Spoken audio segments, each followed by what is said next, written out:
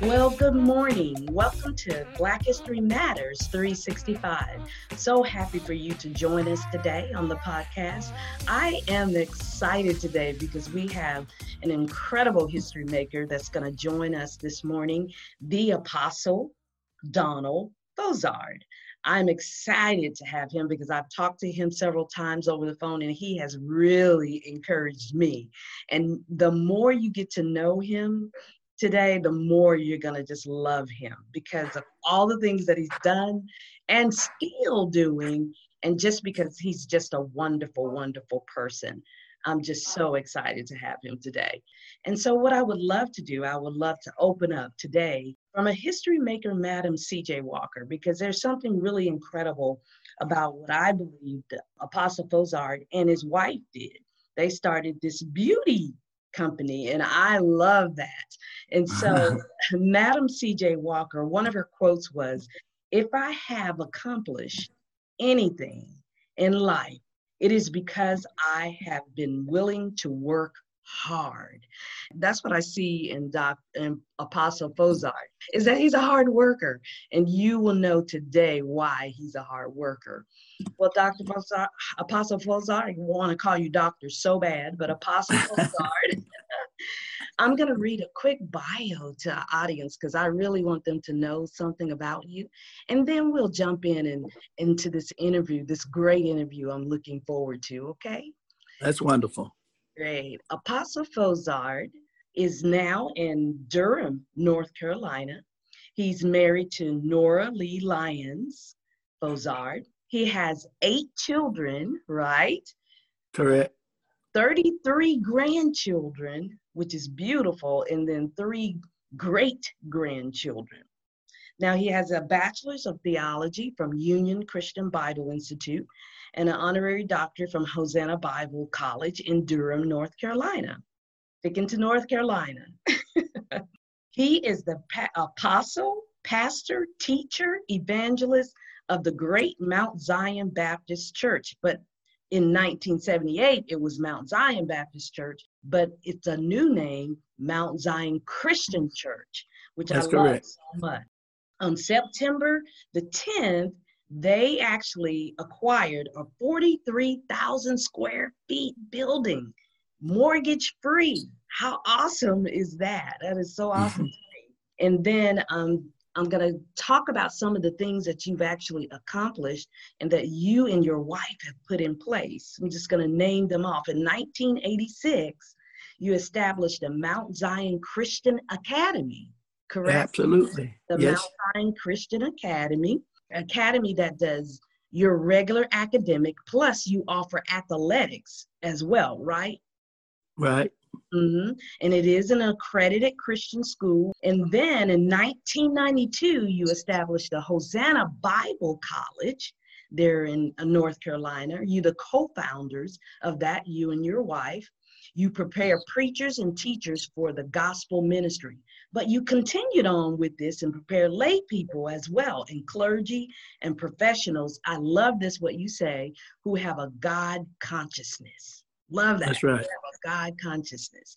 Then in 2011, you and your wife established World of Excellence Beauty College Incorporated, formed for educational and institutional purposes, teaching young men and women the art of cosmetology.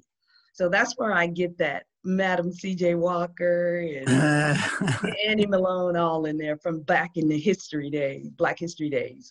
And then what's wonderful about your church, you have 4 locations, Durham, Henderson, Rocky Mount, and then you have Capital City Christian Church in Raleigh, North Carolina.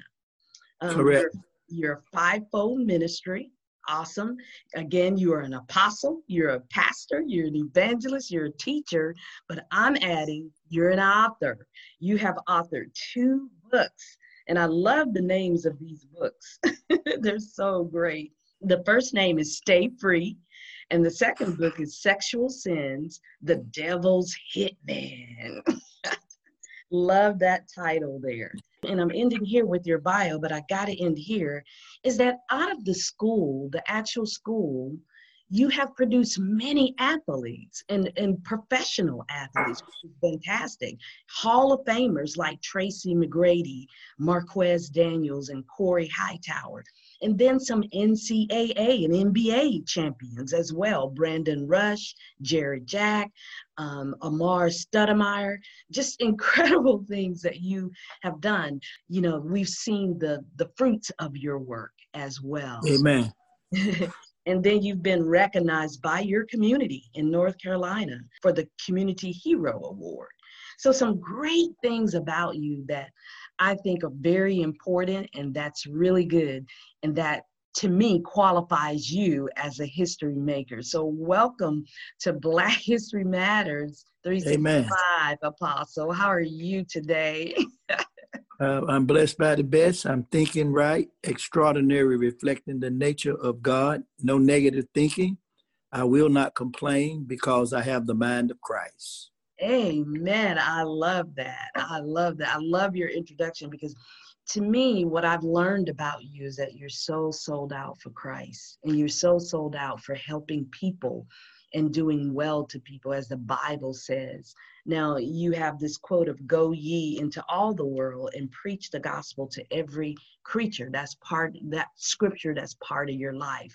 So what I want you to do for us today is to tell our audience too, even a little bit more about you. Now, I gave them a lot, but but where do you start when you look at your life now? Let's look at from the church to the school to the beauty, all of that. So give us some incredible insights on how you began. Well, my life really started when I got born again. Before that, I had no real direction. But once I got born again and I made a commitment to Christ that I would preach the gospel. I preached my initial sermon in 1977. My pastor ordained me in 10 weeks. And I thought that was pretty quick, to be ordained, go from just preaching your initial sermon to ordination in 10 weeks. And shortly after that, he got sick and died. And then I became the pastor of that church the second Sunday in December in 1978. And at the time in Durham, it was probably the 5th largest church in Durham. And here I was walking straight from the initial sermon into being in fully control of Sunday school and all the messages and everything. And the first, the deacon Faison, that when the first Sunday he called a guy in to preach named Honey Dripper, somebody like that. And then the next Sunday they asked me would I hold the pulpit until they could find a pastor. So, when I came home, my wife told me that Dr. Fuller had died. I said, what? Dr. Fuller died? I was a brick mason. I was laying bricks, And man, that was kind of, so when he asked me could I hold the pulpit, when you're sitting behind the pulpit, you can be very critical. But when you get the baton, it's time for you to run. Mm-hmm. The whole thing changed, And then I said, man, I got to preach. And so I didn't have a message prepared. I have to tell the honest God truth. I got a message from a preacher's book called Spiritual Things. Mm-hmm. And I preached that message right from what some other preacher had put together, and didn't nobody move. Nobody moved. It didn't move nobody. It was not the word that God gave me. It was something I borrowed. So I had to preach again the next Sunday. So I just asked God to give me a message. And the next Sunday that I preached, I'm telling you, 30 people joined the church. Wow. And I preached 6 months. And in 6 months, 300 people committed their life to Christ inside of those 6 months. And I baptized people. I was baptizing people. They were floating on the water and everything. And from then, it just took off. So I guess they were convinced that since 300 people had come into the church, they went on and voted. And they voted me in as the pastor. And I remember four people voted against me. And but the rest of it, and then it just took off from there. And so you just took off from there and just they voted. And we started preaching the word. And in 1984, we we went from being a denominational Baptist church to a full gospel church. We changed the name from Mount Zion Baptist Church to Mount Zion Christian Church at the particular time. We just changed the name to Mount Zion Christian Church. I got filled with the Holy Spirit and with the evidence of speaking with tongues and all of that stuff. And that upset the apple cart right there when all that happened. So, and that's just the way it all started. Yeah, awesome. So it started like that. When did the change come from being a Baptist church to being a Christian church? And in 84. 84, and then getting that big building. Okay, after that, we had a building up the street, and so we bought a piece of land. We bought a piece of land. We bought 6 acres of land, but proceeded to start building the church.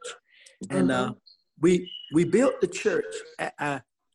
I went to the bank, and I had gotten a $1.5 million loan from Mechanics and Farmers Bank. But then when I was riding down Fairview Street, the Lord told me not to borrow the money. So I told one of my elders that we're not going to borrow the money. We're going to build this church by faith. We had $300,000 in the bank, $330,000 in the bank. So we started building the church and raising the money.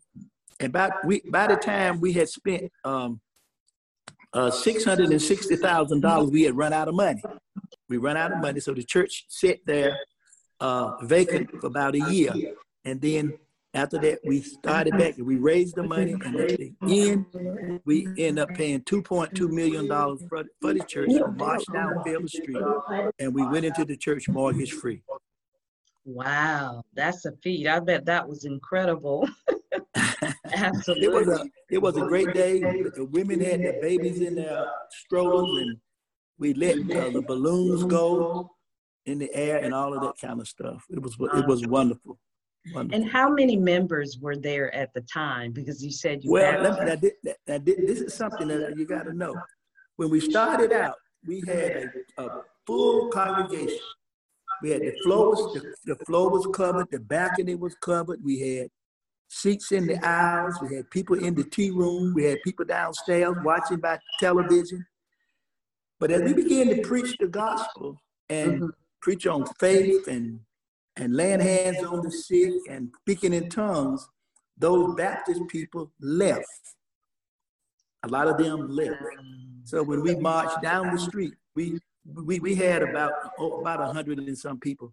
But then when we went from there, the church went up in enrollment to at one point around 1,700 people in the church. But I learned one thing about this from the Bible, reading the Bible. Don't ever count the people, because God is not on your side when you count people. Because when David numbered the people, God was upset with him. Amen. Well, it sounds like it was a theological kind of difference there with the Baptist. It was. Because a lot of times people are like that. Theologically, they can't agree if they've been doing something the same way for so many years. And then we were pushing Bible teaching. When you start teaching from the Bible, we based our church on the 6 doctrines of Christ: repentance from dead work, faith towards God, the doctrine of baptism, laying on of hand, resurrection, and the eternal judgments. Eternal judgments. Yeah, I definitely have heard of those. Now, you have 4 locations now. How do you juggle between those? Do you have ministers at the head of those locations? Yes, I do. We have ministers at each location. We actually started 12 churches, but we ended up, some people went their own way. So we ended up with 4 churches right now: Capital City, Henderson, Rocky Mount, and Durham. Okay.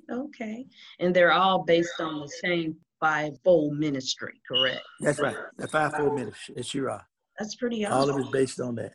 Do you get to preach at every once in a while? Yes. I preach at all the churches. I preach at all of them. Exactly. Yeah. And you have different ministries that are there as well. We install pastors in each one of those churches, because I don't have time to run around to preach at different churches. You know, I got my hands full. They've been trained in the doctrines of Christ, and they do a good job. The ultimate goal is whatever you do in word and deed, you do it to the glory of God. Yes. You see, you want to advance the kingdom of God. And then we got into this, we started the academy because secular humanism is against the word of God. So we started the academy. So there's three chords that must agree in order to have a successful family, a successful nation. The church, the home, and the school must be saying the same thing. They must say the same thing. I like that. That's very good. And so that's kind of why you went into building the school, the Christian education. That's right. Christian school, Mount Zion Christian School is what it's called. Yeah, Mount Zion Christian Academy. Academy. Okay. Yeah. Well, when we started Mount Zion Christian Academy in 1986, the man from Abeka, he said, "Y'all made history today." I said, "What do you mean?" He said, "I sell books all over the country." He said, "This is the only Black organization that has an academy that go from K-5 through the 12th grade, from the tip of Maine, K through 12. top of Maine to the tip of Florida." That's excellent. No wonder you have to have athletics there. Well, yeah. Well, the athletic piece was started because, James Naismith, which was a preacher, started basketball. And he used basketball. It was like evangelism basketball. So it was really started for young men that had fallen through the cracks. Not so much for basketball, but to bring in these young men and give them Christ. So happened, we were bringing in these players, and I was giving 12 scholarships, and we were getting some of the top players, from all over the country. So our first big recruit was Tracy McGrady. And, he ended up going to the pros, and made a good thing of himself. And one of the things that Tracy McGrady did that, not that we were doing it for that, he gave back $50,000 to Mount Zion Christian Academy. So he gave back. He gave back. That's awesome. And we had Mari Stoudemire, who came out of the academy, Jerry Jack, Brandon Rush. We had all these different guys, Marquise Daniels, the guy's name that you call, that came out of the academy. But it was the result of having the academy, and the basketball program went national. And in 1997, we won the national championship of all the high school teams. Oh, how exciting is that? In the country. I love that you are making champions with what you do. Yes. Champions for Christ. For Christ. At the same time, you're delivering the word, but you're building success and not letting any child not pursue their dreams. I love that. Right. And we went on from that and built our second building. We built the Family Life Center, and I have a dormitory in the Family Life Center. And we are at I-20 school now, and we can take students from all over the world. We've had them from the Eastern Bloc, all over the world, from Africa. They come from all over the world. We've even taken Muslims in our school, but we introduced them to Christ. Wow, that's a blessing. Now, do any of these gentlemen come back, besides giving, do they come back to the school and maybe speak there and encourage the students? Have you had that at all come through? We've had them come through to visit, but not to speak. Excellent. I love that, that you're doing that. And now the school is still in existence. You're doing the same thing and making things better. And then I see that you started the World Excellence Beauty College. Talk to us about that, how you and your wife. I'm married to a twin. Her name is Nora. She has a sister named Dora. And see, Dora was in cosmetology. So that was, I think it was kind of a confirmation for me and my wife. We started World of Excellence. My wife named the school World of Excellence Beauty College. And that's been going on.